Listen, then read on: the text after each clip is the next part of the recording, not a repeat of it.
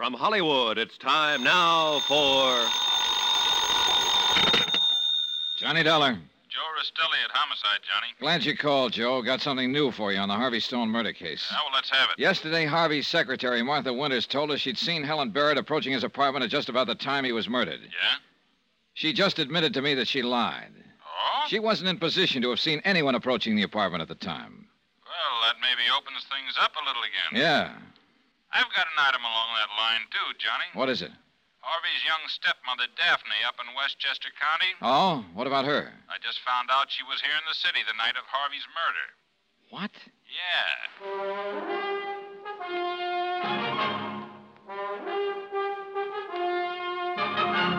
Tonight and every weekday night, Bob Bailey in the transcribed adventures of the man with the action-packed expense account. America's fabulous freelance insurance investigator. Yours truly, Johnny Dollar.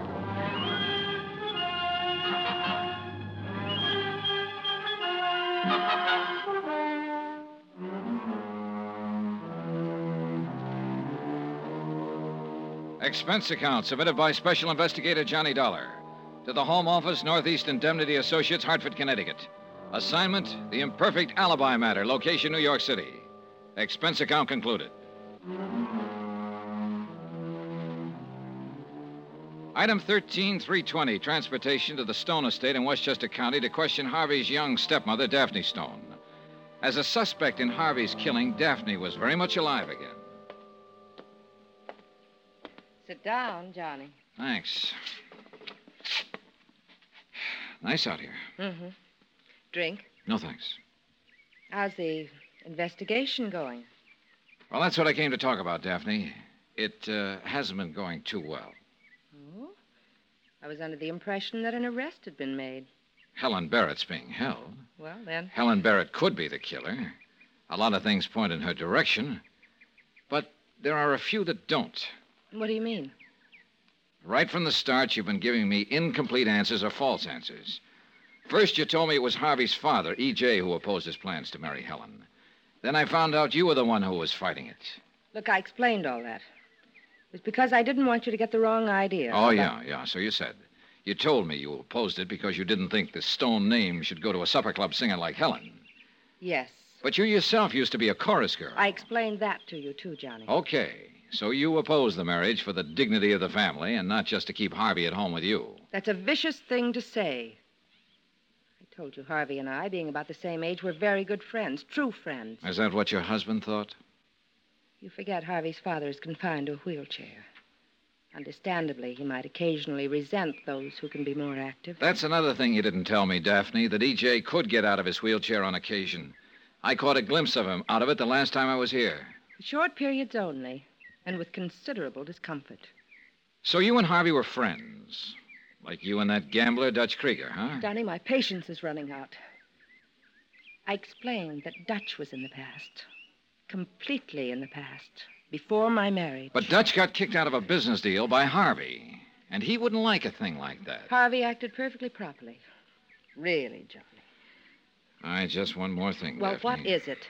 One thing more you didn't tell me. That you were in the city the night Harvey was murdered there. Well?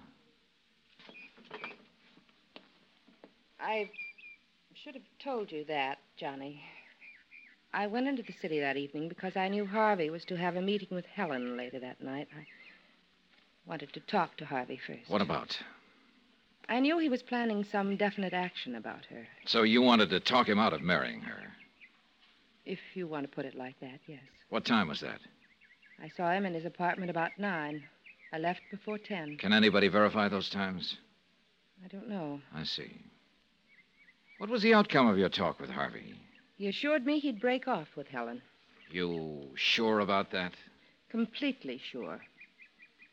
I decided to stay at a hotel that night instead of coming back home. I suppose that's how the police knew I was in the city. It's Helen's story that when she saw Harvey later, they decided to elope. If I believed that. But I don't. I think she's lying. And how about you, Daphne? Have you given me the whole truth now? Yes, Johnny. The whole truth. Everything I've done has been done solely to protect the family name. Everything. Right then, I'd have given a lot to know just what that everything involved. Whether or not it also included some weird idea of killing Harvey to somehow protect the family name. Expense account item 14, 320, transportation back to the city. I got permission from Joe Rastelli to talk to Helen Barron. When they brought her into the interrogation room, she looked pale and tired. Hello, Johnny. Helen, several things I want to ask you about. Sit down. Sure. What? Martha Winters, for one. Harvey's secretary? What about her? Well, she made a statement that she'd seen you heading for Harvey's apartment around 11:30. That had put you inside there during the time of the murder. No, I'm sure it was later than that. Almost 12 when I got back there. Martha later admitted that she lied. But the question is, why? Still carrying the torch for Harvey? Yes, I guess she was. Next item's about Alvin Gentry. Lieutenant Rastelli told me about that confession Alvin made. He got all the details wrong. Caliber of the gun. Poor Alvin. What do you mean? Well, he'd always made it clear how he felt about me. But I didn't think he'd go that far. Well, how do you feel about him? I've always liked him very much. Used to go with him some. But I stopped when I started seeing Harvey. Did you talk to Alvin long at your apartment that night? No, just a few minutes while I was packing. You know, you just talked yourself out of an alibi. What do you mean? Well, after Gentry's confession didn't sell, he was willing to swear you were with him during the entire period the murder could have taken place. Johnny, why does an innocent person need an alibi? It helps in court.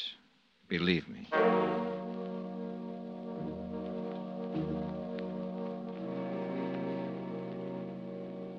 Well, how'd you make out with Daphne and Helen, Johnny? Joe, remind me never to get involved with show people again. They make their living putting on an act, and I'm just country boy enough not to be able to tell the difference once in a while. They both gave you nice, straight stories, huh? Oh, yeah, sure. Real sincere. Look me right in the eye, both of them. But one of them was lying, huh? Daphne said Harvey told her he'd break off with Helen. But Helen says the two of them were planning to elope. Of course, Harvey might have changed his mind after talking to Daphne. Yeah, but that's something we're not going to be able to confirm now. No. Johnny, it's a cinch Alvin Gentry's convinced that Helen's guilty. I think he's holding back something. Guy doesn't stick his neck out that far without a reason. I know, but I still don't dig her motive. Well, suppose Daphne's telling the truth that Harvey broke up with Helen. Maybe she couldn't stand getting the brush off. Yeah, could be, all right.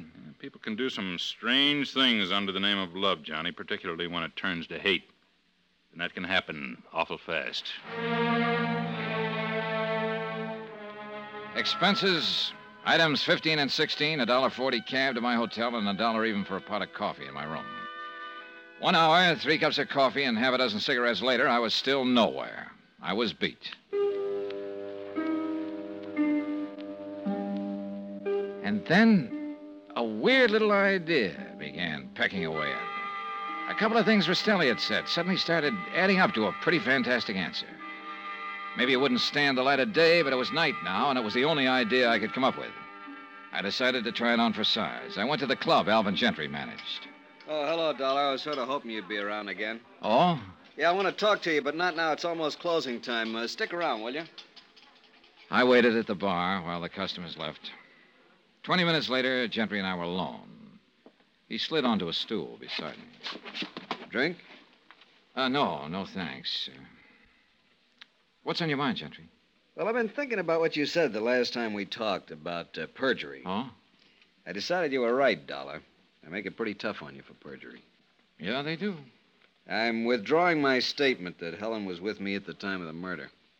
Well, that's probably the smart thing to do, Gentry. Sure, what's the use? I'm getting tired of being a sucker in this deal, a fall guy. Oh? That goofed-up confession I made was bad enough. Then I had to stick my neck out still further with that fake alibi for her, and for what? So you're withdrawing the statement, huh? Yeah. That's probably what you came to see me about, huh?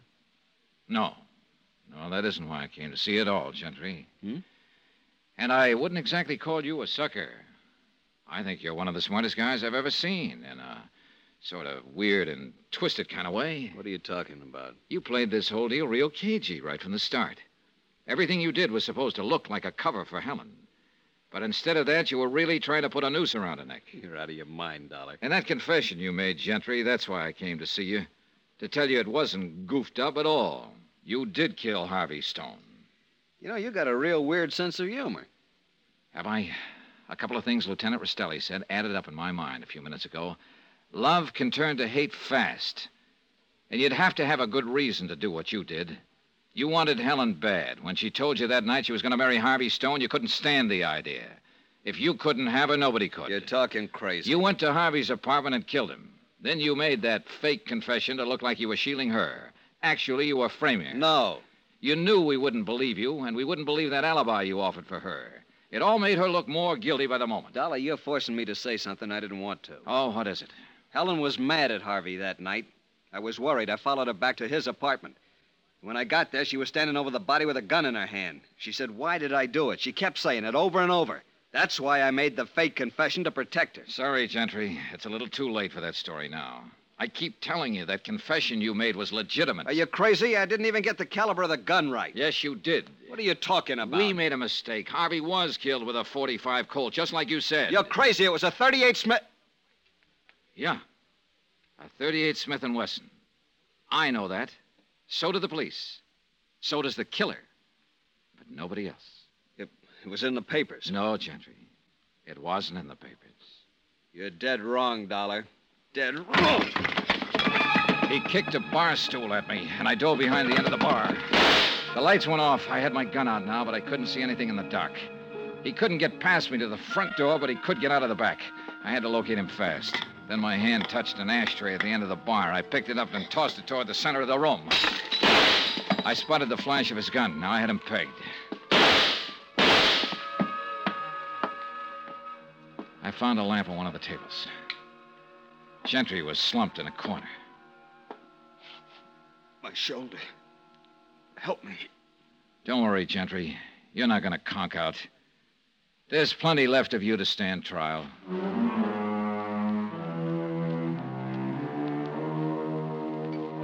Final item on expense account, $12.80. Transportation and incidentals back home.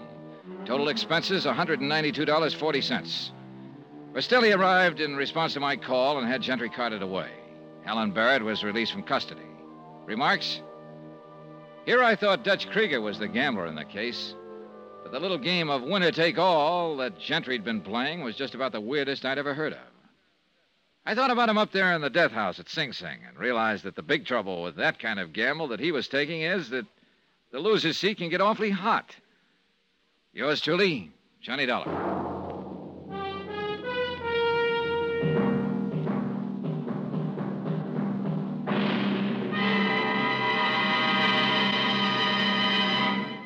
Now, here's our star to tell you about next week's story. Next week, one of the biggest, toughest, loudest characters I've ever met. A real two-fisted terror.